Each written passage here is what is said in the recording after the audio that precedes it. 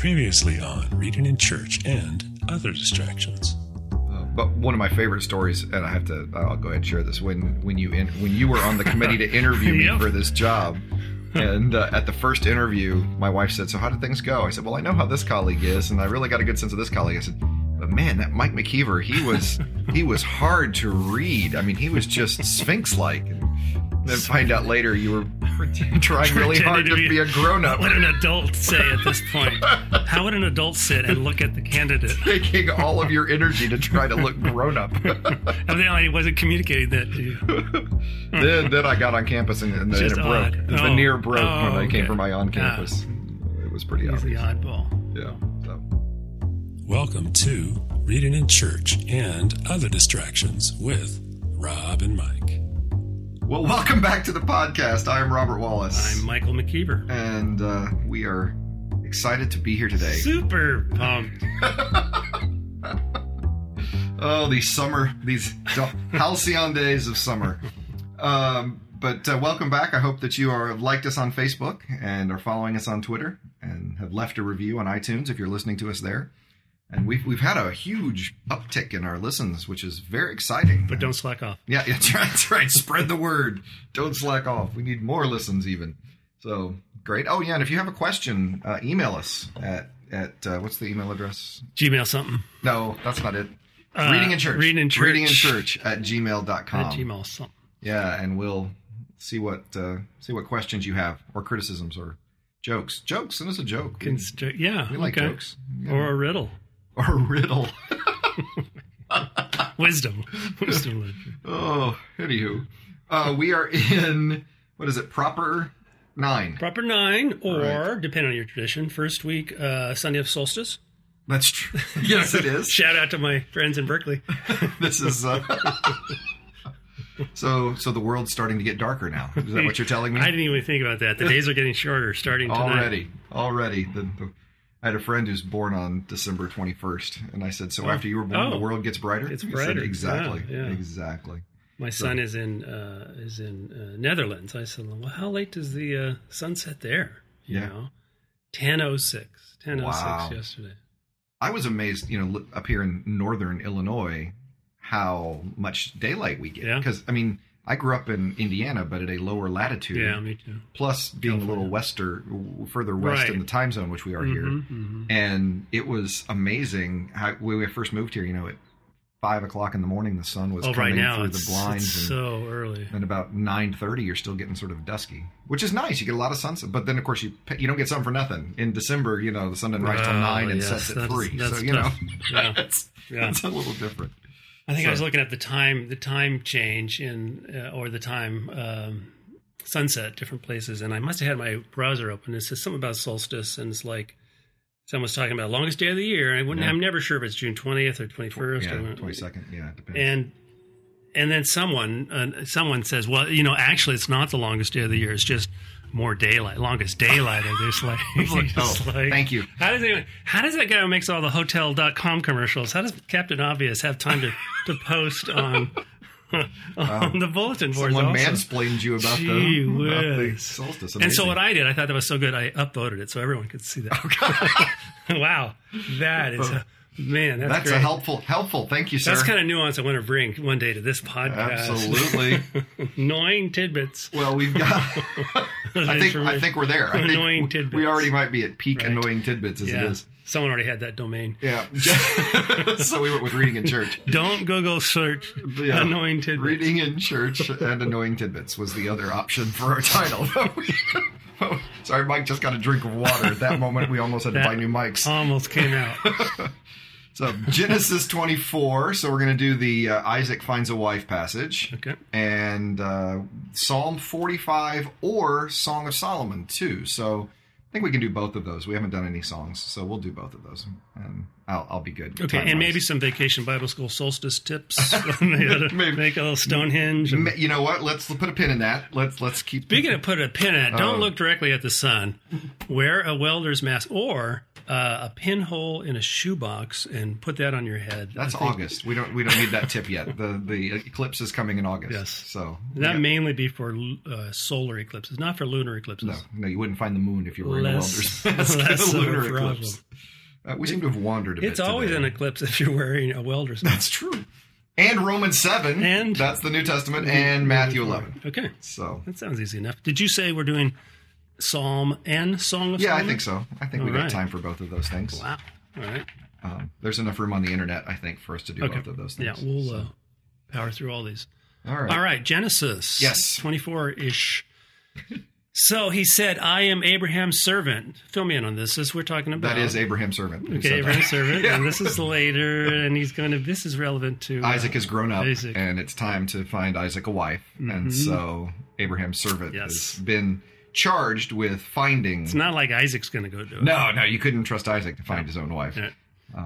I am Abraham's servant. The Lord has greatly blessed my master, and he has become wealthy. He has given him flocks and herds, silver and gold, male and female slaves, camels and donkeys. And Sarah, my master, that's a good portfolio. And Sarah, my master's diversified. That's what's good. Yeah. If the bottom falls out of donkeys, he's still got camels. I'm all tied up in donkeys. And Sarah, my master's wife, bore a son to my master when she was old, and he has given him all that he has. He's recapping for us. Mm-hmm. My master made me swear, saying, you shall not take a wife for my son from the daughters of the Canaanites in whose land I live, but you shall go to my father's house, to my kindred, and get a wife for my son. I should say we skipped the part on how they were swearing and on what the servant was swearing. We seem to have left that out of this particular lectionary reading. Yeah. Mm-hmm. But there's a reason that it is called testimony, in case anyone was curious. Is that where that comes from? Yeah, that's actually where the word comes from. All right, look it up. I came today to the spring and said, "Oh Lord," is he recounting this in the? Yes. Yes. Okay. I came today to the spring and said, "Oh Lord, the God of my master Abraham, if now you will only make successful the way I'm going. I'm standing here by the spring of water. Let the young woman come out to draw. Let the young woman who comes out to draw, to whom I shall say, please give me a little water from your jar to drink. And he will say to me, drink, and I will draw for your camels also. Let her be the woman whom the Lord has appointed for my master's son." Mm-hmm. Before I'd finished speaking in my heart, there was Rebekah coming out with her water jar on her shoulder. And she went down to the spring and drew, and I said to her, please let me drink. She quickly let down her jar from her shoulder and said, drink, and I will also water your camels. So I drank, and she also watered the camels. Then I asked her, whose daughter are you? She said, the daughter of Bethuel, Nahor's son, whom Milcah bore to him. So I put the ring on her nose and the bracelets on her arms. As one does. As is what is wont to do to a stranger. Then I bowed my head and worshipped the Lord and blessed the Lord, the God of my master Abraham, who had led me by the right way to obtain the daughter of my master's kinsman for his son. Now then, if you will deal loyally and truly with your master, tell me, and if not, tell me, so that I may turn either to the right hand or to the left. And they called Rebekah and said to her, will you go with this man? She said, I will. So they sent away, maybe there was a pause. I'm just going to keep reading. Sure. Yeah. So they sent away their sister Rebekah and her nurse, along with Abraham's servant and his men. And they blessed Rebekah and said to her, may you, our sister, become thousands of myriads. May your offspring gain possessions of the gates of their foes. Then Rebekah and her maids rose up, mounted the camels, and followed the man. Thus the servant took Rebekah and went his way. Now Isaac had come from Beer Lahai Roi and was settled in the Negev. Isaac went out in the evening to walk in the field, and looking up he saw camels coming. And Rebekah looked up, and when she saw Isaac, she slipped quickly from the camel and said to the servant, who is the man over there walking in the field to meet us? The servant said, it is my master. So she took her veil and covered herself. And the servant told Isaac all the things that he had done. Then Isaac brought her into his mother Sarah's tent. He took Rebekah, and she became his wife, and he loved her. So Isaac was comforted after his mother's death. Yes. Covered a lot of ground. It is. Anything there that... That's all fascinating. I'm sure there's some fascinating tidbits for us in there. Well, the non-annoying type. we mentioned before, I think when we did the Samaritan woman issues of type scene. Mm-hmm, yes. And so this is a type scene. This is recounting the servant has gone back. This is after he has gone back to the family. Okay. So he met her at the well and ventures to a foreign land. One of the things of the type scene. The standard type scene is you have the person go to a foreign land, go to a body of water or well or someplace like that, meet the girl, and then go with the girl back to the family, and then stay with the family for a while, and then leave with the girl. Exchanging gifts. Exchanging gifts. That's part of it too, sure. And so this is, everyone would know this story, right? This is the standard. I'm trying to think of a good, maybe superhero movie, right? If we talked about a type of genre, that's something. I think we talked about sitcom. We were talking about infected monkeys, and then we talked about sitcoms.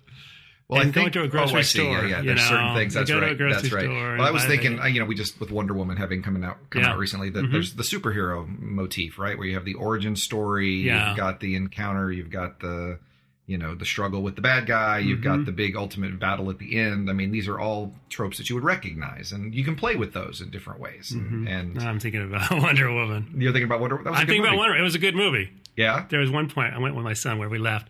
And that when it's a flashback to the spoiler alert, the gods fighting. Yeah, spoiler alert. That Ares looked exactly like he did as a skinny minister, English minister. Right? Yes, he did. That's we laughed. It was yes. The fun that we had was it was a great movie, but then we started reflecting on how it was exactly the same movie as Captain America. And so we had a lot of fun with that.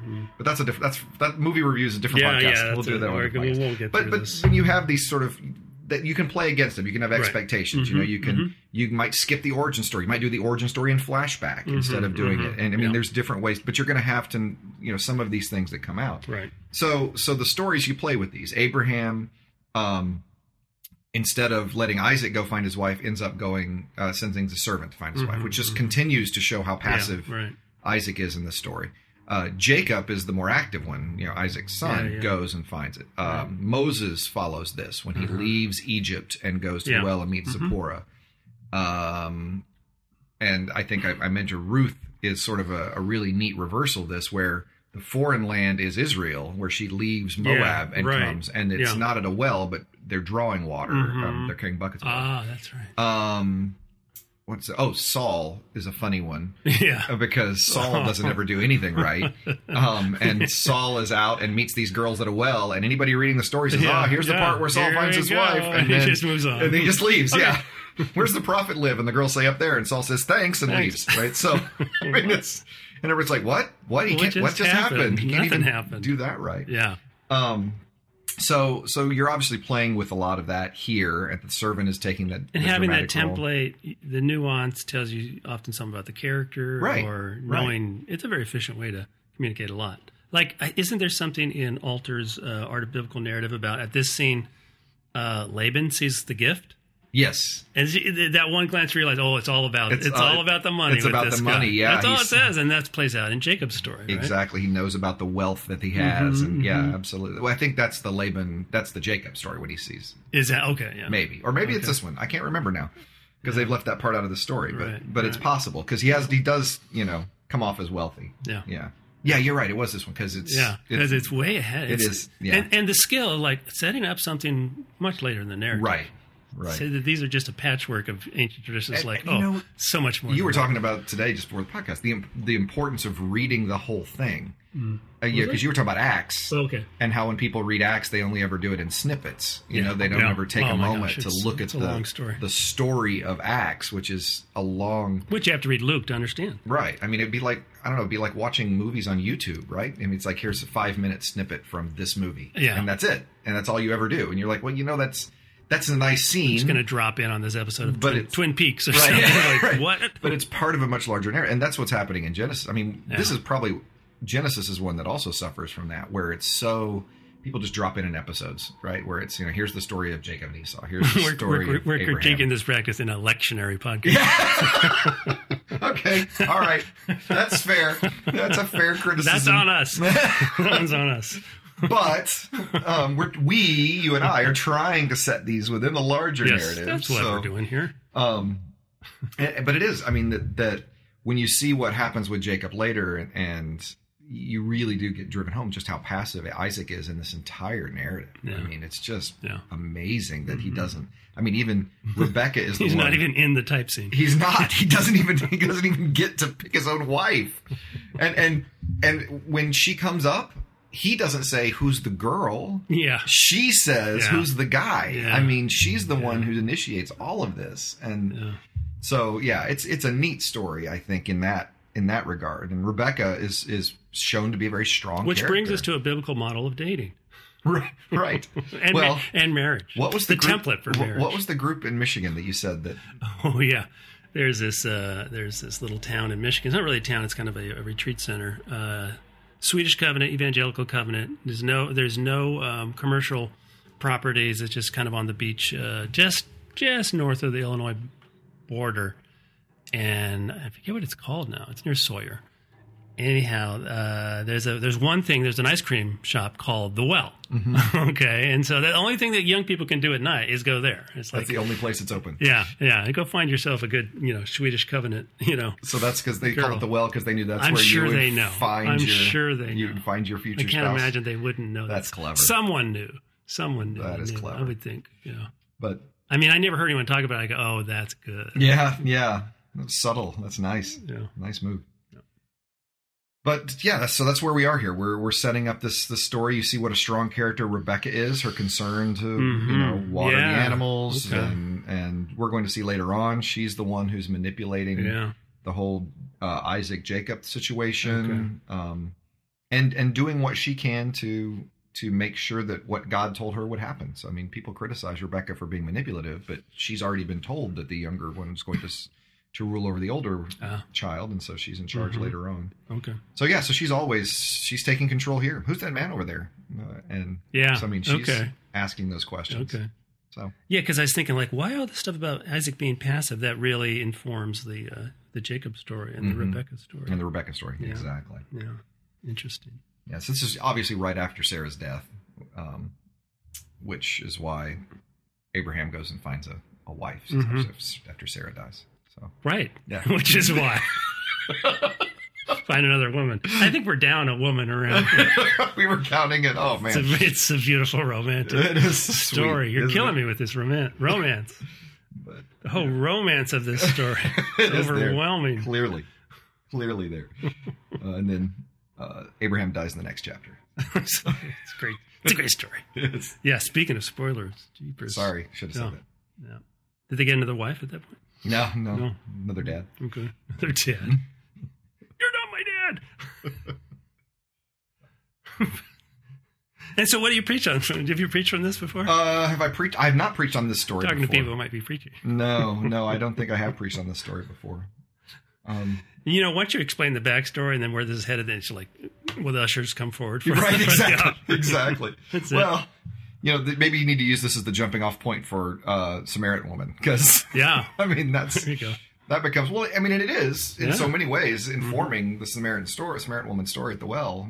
With the we're bringing the Samaritans back into the family and that kind of image. Yeah, so it's very interesting. But that's a good question. I never considered preaching on this passage before. What would I do? What would you do? I would probably go to the Samaritan. Yeah, exactly. The New Testament, the relevant stuff. See, dang. Of course, that's my job. So, I think I'd probably focus on Rebecca. Yeah, if I was going to do something. And then step back and go, how's this a God story? Or how does this shatter what we the template we have for what are God stories? Or marriage, or dating, or anything else, that we. And again, glom onto these texts. God working within the culture of these people, and speaking where they are right now, not upset because they aren't where He wants them or whatever. Well, and say a secret prayer, fleecing God. What's that? Fleecing God. Fleecing God. for your spouse. Oh man, that's a whole series. You wouldn't want to waste just one Sunday on that. No, that's a good stuff.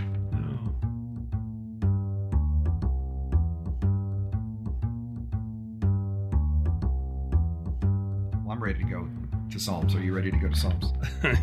Yeah, I realized I just got a ding on my iPad. I guess I haven't turned that off. Wow, we didn't have any sound. I didn't hear it. Yeah. Did you hear it? A real little bell. Really? Yeah. Wow. Oh, let me have a Psalm N, Song of Solomon here. Yeah. Let me just read them through together. Just do the Psalm first. Okay. Psalm 45, 10 to 17. Continue our theme of biblical templates of marriage and dating here. Yes. Hear, O daughter, consider and incline your ear. Forget your people and your father's house, and the king will desire your beauty. Since he is your Lord, bow to him. The people of Tyre will seek your favor with gifts, the riches of the people with all kinds of wealth, the best wealth. Oh, sorry. That's not. Stop it. The princess is decked in her chamber with gold-woven robes. In many-colored robes she is led to the king. Behind her the virgins, her companions, follow. With joy and gladness they are led along as they enter the palace of the king. In the place of ancestors, you, O king, shall have sons. You will make them princes in all the earth. I will cause your name to be celebrated in all generations. Therefore the peoples will praise you forever and ever. Yeah.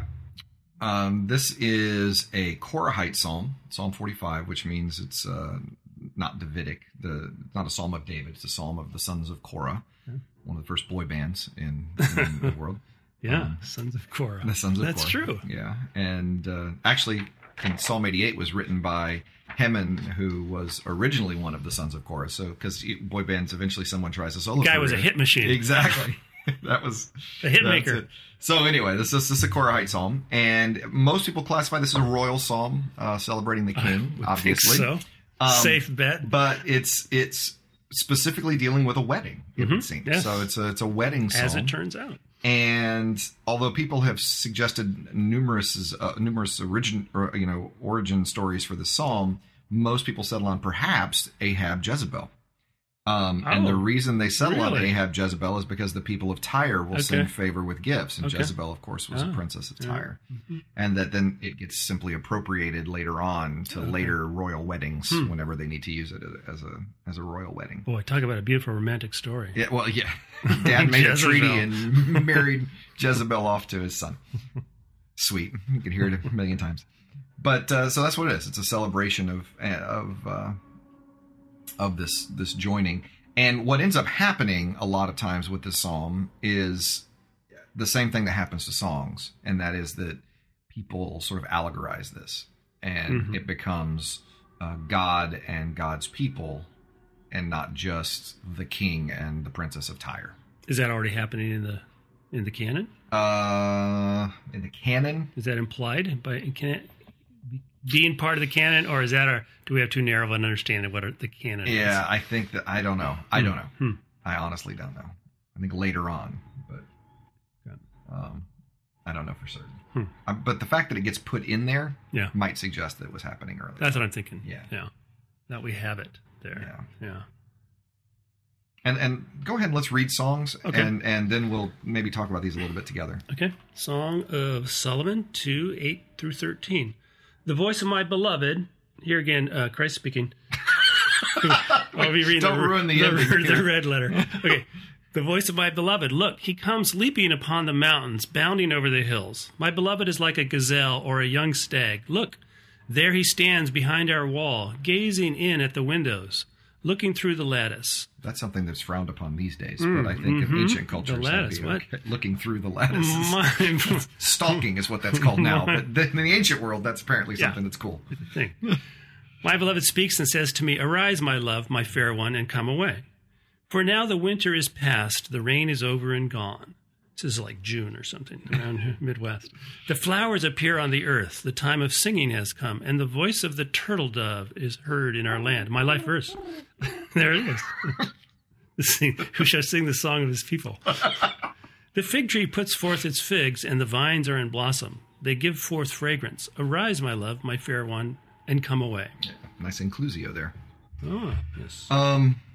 Songs is an interesting book, and I wanted to talk about it because we don't get to talk about it very much, and it's not used a whole lot. It makes many people uncomfortable for its frank and explicit celebration of human sexuality. As I remind the students, the best book of the Bible to read during a boring sermon. But it's actually the Hebrew title. It's so frank, it uses euphemisms. Yes, that's exactly right. Yeah. The Hebrew title is Song of Songs, which is the best songs. Hebrew. It is the Hebrew superlative. That's the way you use the superlative. It's like Holy of Holies is most holy place. Song of Songs, it's the same construction. It's the songiest song. Songiest song. There is no other song. It's a sing-songiest any song. songier than this song. This is the songiest of all the songs. There are a lot of suggestions for how it originated. Or if you're a 4-year-old, you say song times infinity. Oh, it is a song times infinity. Yeah. It is. There's a lot of interpretations of how it originated. They're Syrian wedding songs, perhaps, that got appropriated into the text. Some have suggested it's a drama. It's maybe the only example of the genre drama we have, because you have 3 characters. You have the lover, the beloved, and the chorus of friends who keep showing up and asking inappropriate questions. Mm-hmm. Well, I was going to say something. I'm trying to fight off a sneeze and distracted myself. So anyway, there are others who say, this is an allegory. I mean, that's really probably what got it in the canon was the allegorical reading that in the case of God and his people, Christians kept that and said Christ and the church, and read it sort of allegorically. I would say probably in the past 30 or 40 years, as culture has gotten more comfortable talking about sex, the commercials certainly have. Yeah, well, that's true. The church has moved to being more comfortable seeing the book as a celebration of human sex as opposed to an allegory. Right. But I wouldn't want to lose that allegorical image. I think that's, for a long time I did. For a long time I thought, well, look, it's a celebration of human sexuality. Sex is not a mark of evil. Sex is not bad. Sex is not dirty. I know for a long time that's all you talked about. Apropos of nothing. I just walk up, start conversations. Sex isn't dirty. Oh, hi, Rob. But no, what I do think is that I do want to sort of preserve that allegorical.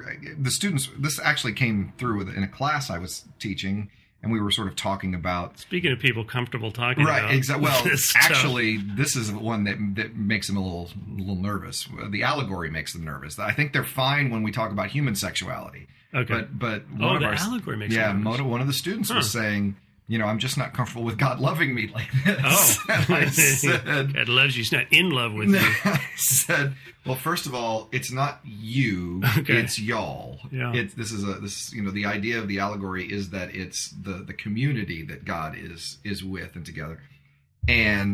But the moment, those moments when you're teaching and the question is asked in just the right way, that you have the most brilliant answer ever that you couldn't have come up with if they hadn't asked the question the right way. Few and far between, but yes. Yes, those moments. I've had 3. No, in 20 years of teaching. But the question, he was like, but Dr. Wallace, isn't this just weird? Doesn't this just bother you? Let me just tee this up for you. Isn't this a problem? And I said, if you didn't have a problem with Hosea and Ezekiel portraying idolatry as adultery, you shouldn't have a problem with songs portraying that image positively. Oh, that's interesting. That songs is portraying a positive picture of that sexual relationship, whereas Ezekiel and Hosea it's a negative, right? Israel has been unfaithful. It's been an adulterous nation. If you've ever used the phrase adulterous nation, then apparently you're fine with the metaphor. Yeah. This is just a healthy one instead of the dysfunctional one. Okay. Yeah. Which I think is I thought that was a good argument. Yeah. I love what Phyllis Tribble says about this text. She sees songs as a celebration of a properly restored man and woman relationship from the garden. Because the only 2 times the word is used, he will, what's the word? Your delight is in your husband, but he will rule over you in Genesis 3. Yeah. In songs, it says, I am my beloved and his delight is in me. And so she sees that as, here we have this mutual submission, properly restored relationship between the man and the woman, which I like that as well. I mean, that's a nice read. So there's a lot to talk about in songs. There's a lot to not talk about in songs. Obviously, not all of it is safe for the whole family, and if you knew the euphemisms, not much of it is safe for the whole family. But I think it's compelling. I mean, that's the reason I want to talk about it with the psalm, because I think using that psalm as an allegory, it's a similar thing. Anytime you're using that wedding image, that's a positive picture of it instead of the Ezekiel and Hosea's negative picture of it.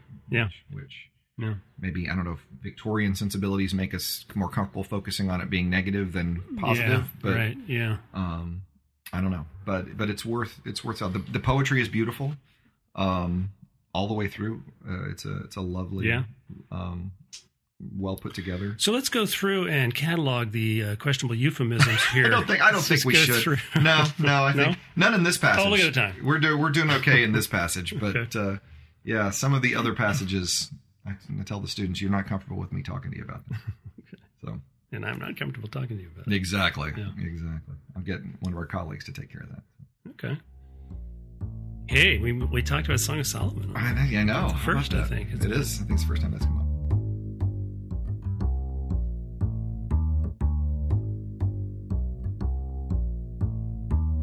Ready Romans? Yeah, let's see. I have that somewhere. Romans 7. Oh, where do I have that? Yeah, that you were teasing quite a bit last week, Romans 7. Oh, yeah. Well, so no, it's not as though there's a payoff, but... and they skipped ahead. They skipped a good part? Oh, okay. Well, Romans 7, 15 to 25a, because we wouldn't want to read the last part of verse 25. Well... I do not understand my own actions. I'm actually reading now. That's not me. Mm-hmm. For I do not do what I want, but I do the very thing I hate. Yep. Now, if I do what I do not want, I agree that the law is good. This is a hard one to give to a kid to read in church. I would think. It's easy to stumble over. It's not great this. for a PhD in Old Testament either. But in fact, it is no longer I that do it, but sin that dwells within me. Yes, of course. For I know that nothing good dwells within me, that is, in my flesh. I can will what is right, but I cannot do it. For I do not do the good I want, but the evil I do not want is what I do. Now, if I do what I do not want... It's like poetry. I'd like to go back to songs. It is no longer I that do it, but the sin that dwells within me. Didn't we just have this conversation? So I find it to be a law that when I want to do what is good, evil lies close at hand. Stay with me now. He should say that a few times. Stick with me. For I delight in the law of God in my inmost self, but I see in my members another law at war with the law of my mind, making me captive to the law of sin that dwells in my members. Sure. Wretched man that I am, who will rescue me from this body of death? Thanks be to God through Jesus Christ our Lord. Yeah. And transition to chapter 8. Great positive and I like chapter 8. Uplifting. Yeah. I hope are we doing chapter 8? Let's just read it now. Let's skip. This is ahead. rough. Okay. Well, he's diagnosing this problem. This but he sounds problem. like a Gnostic. Where physical is bad and spirit is good. He does sound like some Greek moralists, philosophers. Yes. Yeah. He's working this argument out within the context of Israel, but it's very much in keeping a universal sort of experience and shows up in different traditions, and which is an interesting thing in the context of Romans. Like, you find that Israel, with all this privilege, is kind of on the same ground. You know, this kind of level, this sin issue levels the playing field. Right. Everyone is under this, and different traditions encounter it differently. And of course, Israel has been given the law, so shouldn't they have an advantage somehow? And then that law, that is a good thing, which he is in a very interesting way kind of exonerating, saying it's not the law that's doing it. It's like I want to do good, so the law is good, and what I want is good, but there's this other reality that prevents us from doing all that we would. There is this genuine other force at work in the world. And even the giving of the law, rather than helping one fulfill the good, is kind of put under the magnifying glass this other thing we call sin, you know, sin with a capital S here, this we know that Israel is no different than the nations is one of the big criticisms throughout the Old Testament. I mean, that's one of the leveling at them that, the end of Judges looking exactly like Sodom and Gomorrah, where Israel looks like Sodom and Gomorrah. You've got the Israel lumped into the oracles against the nations that the prophets give. So it's not like you're special. And Amos sets them up, right, where he's complaining about all the nations and then finishes with Judah and Israel just to drive home the fact that you people are worse than them because of this situation. Yeah. It should be different, but now you're making God look bad. And that's even worse than, just violating what God would have. So It's an interesting thing. It's an interesting. It's a big story. Yeah. How is God going to deal with this thing? And we already talked about the echo of Genesis in Song of Solomon. Sin is crouching at the door, and his desire is toward you, but you must rule over it. And there's an echo of it here, I think. Where is it? Oh, look at 7:21. Might be an echo of that too. Evil lies close at hand. Yeah. Very close to the language. It is talking about Cain. That's Cain, yeah. But the interesting thing about that Cain story, and I point this out with the students, is the implication when God asked that question is that Cain could choose. What was it? I was correct. That Cain I heard that one. I'll turn this down. Cain actually could do. I mean, you must rule. Why are you downcast? Sin's crouching at the door, but you must master it.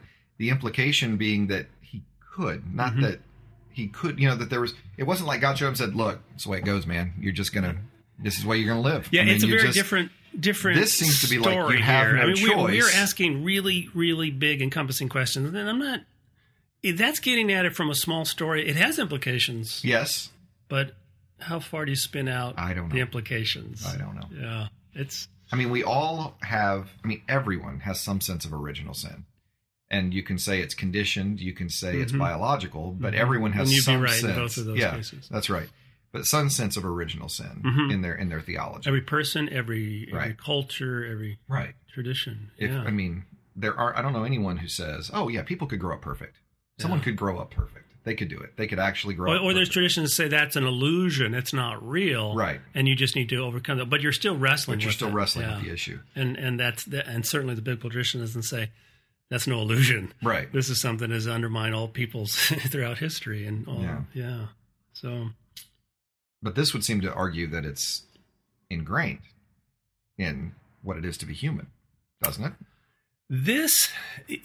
We tend to read the human experience, although if you're following Romans, he's actually talking about it within the context of Israel, because law is the issue. He's not just dealing with an abstract thing about sin, but he's actually dealing with he's dealing with law in the sense of how is law a bad thing? No, it's a good thing, but there's something else at work in the world. There's this sin principle or sin power. This is actually an elaboration of something he's gotten into in 2, and it might be easier to follow if I read 2. Okay. He actually expands. Some of the writers do this in the New Testament more so than I realize. He's expanding some earlier thoughts. So let me see. Where does this come up? I'm thinking is it 12? 2:12? Let me read this. Hopefully this is, that might not be it. No. Okay.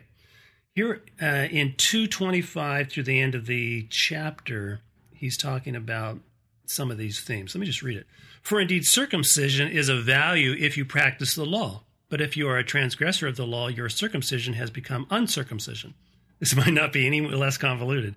So if the uncircumcised man keeps the requirements of the law, will not his uncircumcision be required as circumcision? And he who is physically uncircumcised, if he keeps the law, will not judge you, who though having the letter of the law and circumcised are a transgressor of the law. For he is not a Jew who is one outwardly. I wonder if this is the right paragraph. Nor is circumcision that which is outward in the flesh, but he is a Jew who is one inwardly. And circumcision is that which is of the heart by the Spirit, not by the letter. And his praise is not from men, but from God. Actually, this spills over, the expansion of that spills over into 8. That's not the best example of what I was thinking of. Somewhere it does sound familiar. It was almost confusing in the same way. Yeah, it is. Yeah, he's much quicker in his confusing. But he is talking about he is saying there's this question about Israel's privileges, and at the end of the day, still in need of a savior, just like others. So is that what's going on here? He's not trying to make some statement with regard to human sin as much as he is saying Israel, though they should have a privileged place, are no better off than anyone else. He is. He's furthering that, and he's also talking. He's not going to simply go moving on from Israel, because he's going to come back to that in 9.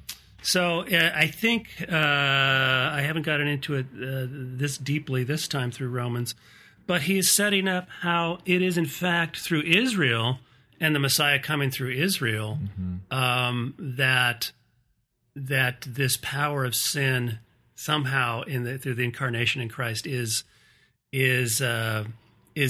reckoned with. So it's not just universally, but it's actually God. It has a plan in working through this people and bringing forth a Jewish Messiah who's had the privileges of law, and it highlights this quandary that is a universal experience, but distinctively brought to light and intensified, I think, through this experience with this good gift of the law, which does lead you to understand what is good and true and right. And yet, even so, having this experience of falling short. And also, I mean, I think that I delight in the law of God in my innermost self in 22, that this sense of this desire to do what God would have us to do, and that it is Christ who makes that possible, which is always where he's going. Through the Spirit. Right, which is always where he is going in all of his letters, is that, this is what the principle God has called you to, and Christ is the one who now gives you the power to live that out. That's the same message at that point. In Christ. So that is a dominant metaphor in Paul. You'd say, like in the Gospels or the Synoptic Gospels, the kingdom of God organizes so much teaching. Well, in Paul, it's in Christ or in the Messiah. In Mashiach, that identity we have with him. Not just a savior, but one who's come through this Jewish tradition. And in Messiah, this identification and new life and empowerment by the Spirit that we have, that everything is fulfilled. This universal defeat of humanity, whether that's typified in, an early origin story like the poetry of Genesis, or kind of the way of telling it through these big, larger than life individuals. Right. Or common experience in philosophical traditions, Greek and Hebrew, that one finds oneself defeated.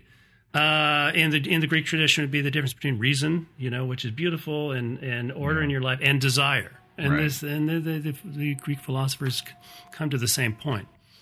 So it's not just saying it, but as we'll continue through Romans, it'll be important to realize, this is a Jewish rendering of that, and that God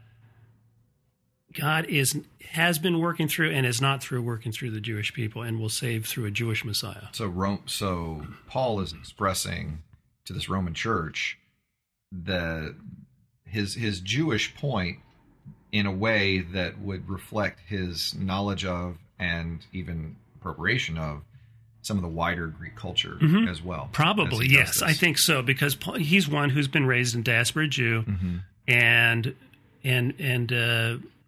I was reading this morning. He said he probably spent time arguing in some of the lecture halls with Greek philosophers, and it's like I'm trying to think of that. I don't know where he gets that, but he seems to be quite comfortable with that in Acts. He has this broader experience in that world, and can quote from their philosophers and poets. So could be evidence of that. Maybe. But he's not just saying, it's not just a for instance. It's like, no, there's a continuity to this from beginning to end in Romans about this is a Jewish story which continues. And, of course, this was written to a church where there have been few Jews in recent history, and they may need to think through that. So he's got a lot of things he's juggling in terms of he doesn't know them. He's laying out a much fuller understanding of the gospel. Probably might also be addressing this issue of, like, what is the role of Israel in regard to this new and thriving thing, that the church in Messiah. Well, that's inherently a Jewish story. So, and so this will be turning to, as one who throws up his hands in desperation, it will be turning to Jesus, Mashiach, the Messiah. Thanks be to God through Jesus, the Messiah. And how that Lord. Jesus, Mashiach, Jewish Messiah, has relevance for a Greek audience who's not Jewish. Yeah. Right? I mean, that's really one of his biggest challenges is, can you recognize Jesus as the Jewish Messiah, and does Jesus have any meaning for those who aren't Jewish? Yeah. Right? I mean, implication. So, We don't even consider that question, right? That's we say another word for it. Christ, Christos. Yeah, but you have to imagine that first audience thinking, wait a minute, Jesus is the Jewish Messiah, so do I need to be Jewish for that to work? Yeah, I mean, it's a fair question, perennial issue that Paul has to deal with after planting a church. A side conversation or background conversation often in people talking about 7 is this autobiography or is this something else? Yeah. It's such a common story. We can read our story into it, and we could read Paul's story into it. But Paul in nowhere in this letter is talking about his story. Okay. In as much as, except for the fact that he's part of this universal story, or he's part of this Jewish story. Yeah. So that's a royal eye, if you will. Yeah. This is. He could have done one there. Yeah. Yeah. This is very, very common in Greek rhetoric to talk in the first person or to address people who aren't there in a diatribe. But nowhere in Romans he's talking about universal. He's talking about encompassing themes. Okay. Say, let me give you a little background. Let me give my testimony. Yeah. How frustrated I was. That's Galatians. Well, right? I mean, Galatians. He gives his resume in Galatians. He gives his resume, 2? But it's all good. It's like he does not have a tender conscience. He does not. He's not. He is not. There's nowhere you can find in Paul's letters where he says, I was really frustrated, and then Jesus called me. It's not, or in Acts it says it's tough for you to kick against the goads. Right. It's like that's not talking about Paul's conscience. Paul has a vigorous, strong conscience, and he gives his resume, and he's talking about excelling. That's true. And those are contextualized, but there's probably nowhere in his letters where you could say he is talking about a guilty conscience. Mm-hmm. Rather, every time that comes up, it's very robust, striding from victory to victory in his Jewish experience, and then runs into this Messiah Jesus that he has to reckon with, who's so unexpected. Mm-hmm. So this is probably not someone who you can. There's been both Christian appropriation of this as a testimony, but also, and then Jewish critiques are like, well, this guy was, of course, he's going to seize on to something new. Look at his experience. Like, no, that's not what he's doing here. He's narrating in the first person this universal experience, but narrating it from the Jewish experience of this confrontation with this other force in the world, sin that defeats individuals and communities and cultures. That's a really good point. Yeah. I mean, that last part is a really good. I don't know if the rest of it was any good, but that last thing. Yeah. Maybe we can salvage something out of there. But this universal eye, that's a helpful. That's a helpful thing. Yeah. And they do that in Greek arguing. Oh yeah, okay. Greek rhetoric, diatribe, and we do it. Think about political rhetoric here. You might be addressing someone, your opponents, they're not there. Mm-hmm. Okay, we slip into this, even though we don't have a formal tradition. You can find it in the Greek handbook, rhetoric handbooks, where you talk about this. Progymnastica? Yes. Did you see that? Yes. Did you see what I just did there? Yeah, How about that? Go. You impressed an Old Testament guy who knows what the progymnastica is? Yeah. Mm-hmm. Yeah. There you go. Yeah. And I could get into that. That's actually a very interesting book. I read. Yeah. Yeah. Well, and people tend to find these sources and go to seed with them and then realize they read them as though they're prescriptive. Right. And then you read everything Paul's ever written through that progymnastica. It's like, well, that's just like reading the grammar. People don't not necessarily talk that way. There's rules, and then there's how people talk. There's handbooks on rhetoric, and then what people actually do, which is more encompassing and more diverse. So people then using multiple styles at the same time. Yeah, people then use that as a grid to understand life. Well, and the people who use those things never agree with each other. Right, of course. So anyway, which is why they're academics. Exactly. Yeah. They can keep writing.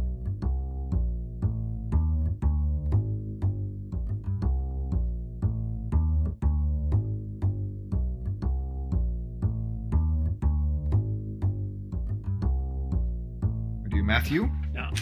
This is an interesting passage that select here. Matthew 11, 16 to 19, and then 25 to 30. Mm-hmm. But to what will I compare this generation? It's like children sitting in marketplaces and calling to one another. Well, sure. Yeah. We played the flute for you, and you didn't dance. We wailed, you didn't mourn. For John came neither eating nor drinking, and they said, he has a demon. The Son of Man came eating and drinking, and they say, look, a glutton and a drunkard, a friend of tax collectors and sinners. Yet wisdom is vindicated by her deeds.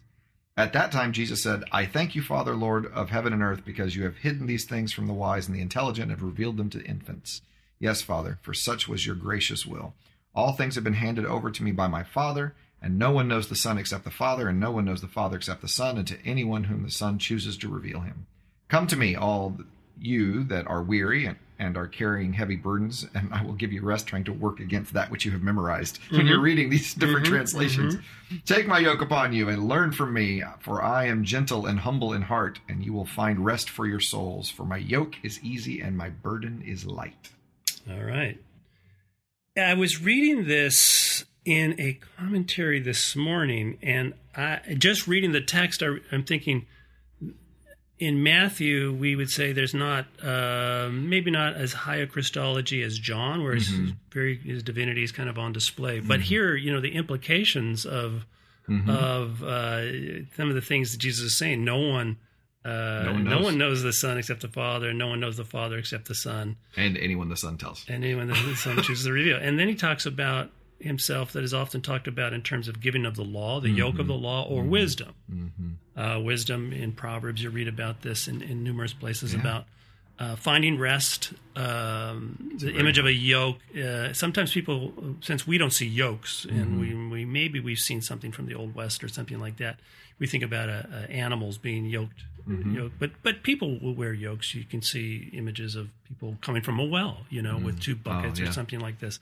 So it's probably talking about it. Human being. And it's a much easier way to carry something, your shoulders supporting it rather than just carrying it with your arms. So it's talking about rest or there's also a metaphor relief. in the Old Testament for submission.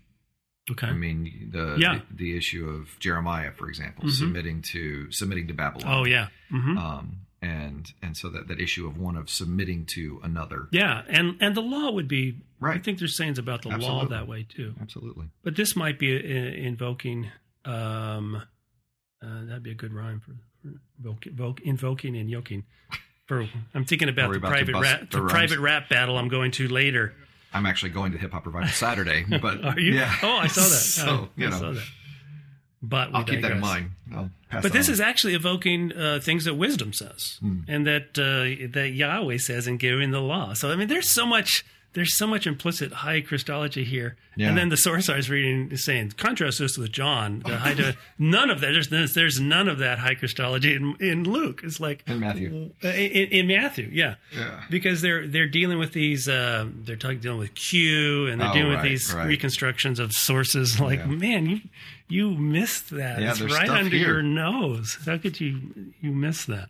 But this is talking about. This is a transition in Matthew. Back to Matthew and that plot. This is a transition in Matthew where it is. We've talked about him calling the 12, and then this continuing. He's creating his own community. Then this continuing interaction with this other community that's rejected him. Right. And he's indicting them as saying they're children. Right? Yeah, he's using a child metaphor. It's not the child, but the fact that it's not that the message was wrong or the messenger, because look at the range of people that God has sent you.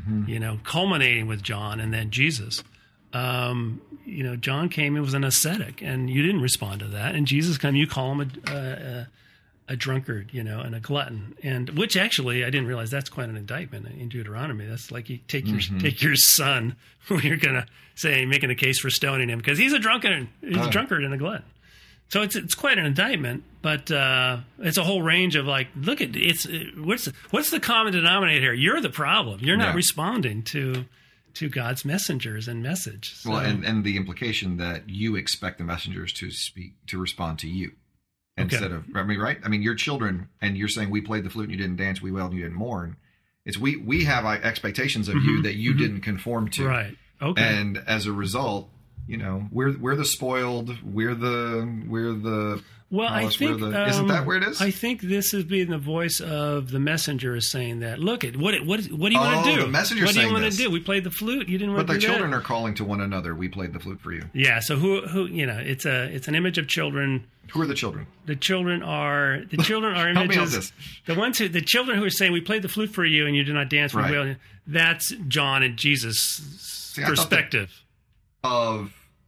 or our perspective on John and Jesus, and that look, okay. See, when this guy I read came as an that- ascetic and you didn't respond, you didn't play. No, I get that. And this, I get that. Okay. But I think 17 is quoting the children, right? but they all, I mean, everyone we're talking about, these two communities we're talking about them in terms of an image of children, and Both one communities child, are children? Yeah, This separating of the ways, this new community is being formed, and your criticism of us is don't see the here's two a kids. refutation of your criticism. Look, we called you. We said, "Do you want to play this?" No. Do you want to do this? No. You don't. You don't want to do anything. You don't respond. You're not responding to the offer. That is what. That is Okay. what this analogy That's not how is I read driving it. home. Okay. Because I read it as the children having expectations of the prophets. That that they would be a didn't critique. I respond don't to. think that's this critique. I think this critique is Jesus saying, you have not responded to the whole range of offers. Okay. So Jesus and John are saying we've John- come to you in yeah. different ways. Yeah. Oh, well, Jesus is John saying came and Jesus. wailed and mourned, and you didn't want to play that game. Jesus came and played the flute, and you didn't want to do that game. either. All right. Yeah. Yeah, I think I see how you're saying that. Yeah. Yeah. Yeah, it was hard for me to see that. For John came neither eating nor drinking, and they say he has a demon. So it kind Yeah, of. I get that. Yeah. Yeah, Yeah. I caught up at 18. Yeah. I was trying to figure out Yeah. who 17 was. Yeah. Okay, I'm there now. Yeah. So it is something that's happening in the narrative that you have a separate community being raised up. And it's also probably something fairly recently in the life of the church, as there's increasingly a separation of the ways toward the end of the first century. Right. And probably something with a very strong Jewish understanding, trying to work that through in their Right. narrative telling of this in Matthew. Like, why is it that there are these people who didn't respond? Is it the message? Like, no, it's the audience. It's the audience. You know, sometimes there's a bad audience. You know, comics talk about that. you know, Right, yeah. Sometimes, or you'll preach, you'll teach a class in the morning, and it's like, man, that was a great Yeah. experience. And then in the next afternoon, class, same nothing class. there. Yeah. We have the heavy burden. Says yoke is easy and his burden's light, and yet we've been talking about how difficult it is to follow Christ. So. So why? Yeah. Well, these aren't. It's not a systematic theology. Oh, that's unfortunate. I think we need to read them consistent within their narrative. But Please. let's see. Why might the lectionary? I didn't ask that question this morning. Why is the lectionary pairing these this morning? With That's a good question. I don't know. I didn't ask that question. This is. I think this is one of those areas in the lectionary where that may not be as. Well, of course, even intentional. in Matthew, you've gotten you're going to go out and turn father against son and son against father, and yet at the same time, his yoke is easy and his burden is light. I mean, Yeah. so even within this text, even within the book of Matthew, you have what you were talking about, that tension between comfort and challenge. Yeah. So Right. Easier. yeah. You're carrying a burden. So I mean, it's interesting because that you were talking about that. I was thinking about that last week after we talked about it. That the comfort and challenge balance between Matthew, and that is exactly the language that a mentor of mine talked about for being a good professor. That when you want to speak to a group, that you don't challenge them without comforting them, and don't comfort them without challenging them. That's good. That if you give them something that's going to cause them stress in their belief from their background, provide a means by which they can reincorporate that, find a way to balance and show them that it's possible to still have a deep and growing faith and believe these things. Oh, okay. And so, I see what you're saying. Because you in your teaching, you do much more of that. Like, you know, those assumptions you had? Let's think about those assumptions. Yeah, I do a lot less of that in the New Testament. See, because I would think that you would be. That's funny. I think it's the literary bent. It's like, let's get into this, and we'll work our way outward from this to those things. Or maybe we'll never encounter those things once we realize what this is really talking about. It's funny because I do that almost exactly the same way. I do a very literary approach, but often those assumptions come out at that point.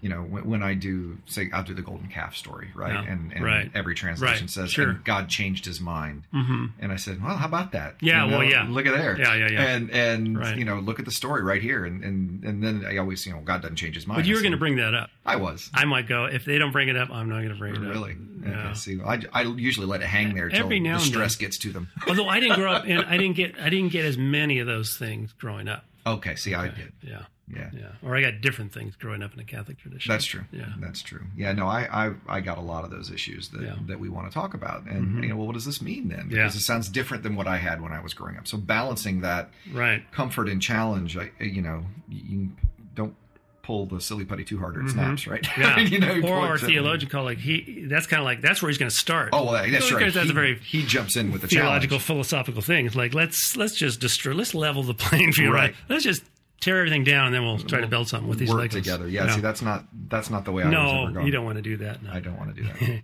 Intro to the Bible course for a freshman? No, I don't.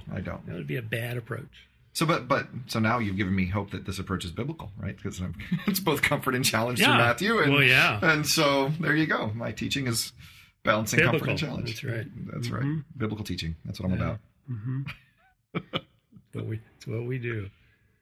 So it is interesting in the life of Jesus. It's interesting in the life of the church, the community behind Matthew, that thinking through this. And this is a little bit different in Luke. The slightly different, and this is where the guy I was reading got off into Q. Verse 19: the Son of Man came eating and drinking, and they say, "Look, a glutton and a drunkard, a friend of tax collection of sinners." Yet wisdom is vindicated by her deeds. In Luke, wisdom is vindicated by her children. And in the context, he gives an example of the woman.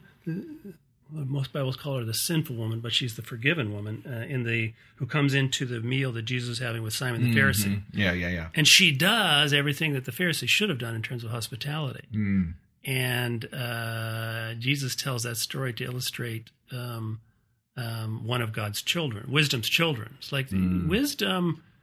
These are some surprising people who you've chosen to create this new community, but wisdom is vindicated by her children. And it says all the people justified God. Yeah. So wisdom's children are justifying God. Wisdom is one of these ways in the Jewish tradition to talk about God as active in the world, as almost a personification of the divine. Yeah.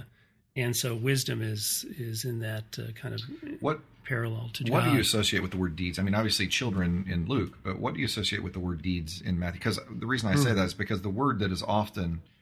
There are a couple of words that you can do that with in Hebrew, and in both of them, I would immediately be drawn to works of Torah when I thought about that. And so, the poele of the righteous, the works of the righteous, the deeds of the righteous, would make me think about what it is to follow Torah, and friend of tax collector sinners. I just think about. You were talking about hospitality, and this being the content. When you see a glutton, a drunkard, a friend of tax collection sinners, we should think hospitality there, right? We should think about meals and dinners and eating together, and that then could be connected in some way to an issue of Torah. And then, because then to get into my yoke is easy and my burden is light, which if we're weary and heavy burdens, we're thinking about probably burdens, external burdens of expectations from religious, community at the time. Yeah. And let me see what I forget, where he goes with that in Matthew. Not only do I normally launch into how is that found in Luke, because that's even more closer to my area, but so did the guy I was reading. So the guy who wrote the commentary on Matthew said, because he thinks, look how Luke does this. Not because he's a Luke scholar, because he thinks Luke is closer to Q. Okay. Talk about getting into which, the of course, esoteric. no one has seen. Right. Yeah. This. While you're looking, I can say that one of my favorite lines ever was N.T. Wright's attitude regarding Q. He said that he really didn't know how he felt about Q. He said, a lot of the people that he sees are they believe in Q, but they are agnostic about the resurrection. He said, "I'm agnostic about Q, but believe in the resurrection." Yes. So. Yeah. Right. Yeah. He gets into in Matthew gets into the unrepentant cities who. Who were not hospitable, right? Bethsaida and Bethsaida and begins to announce the cities in which most of his miracles were done because they did not repent. Yeah, Capernaum and Chorazin, so neighboring cities.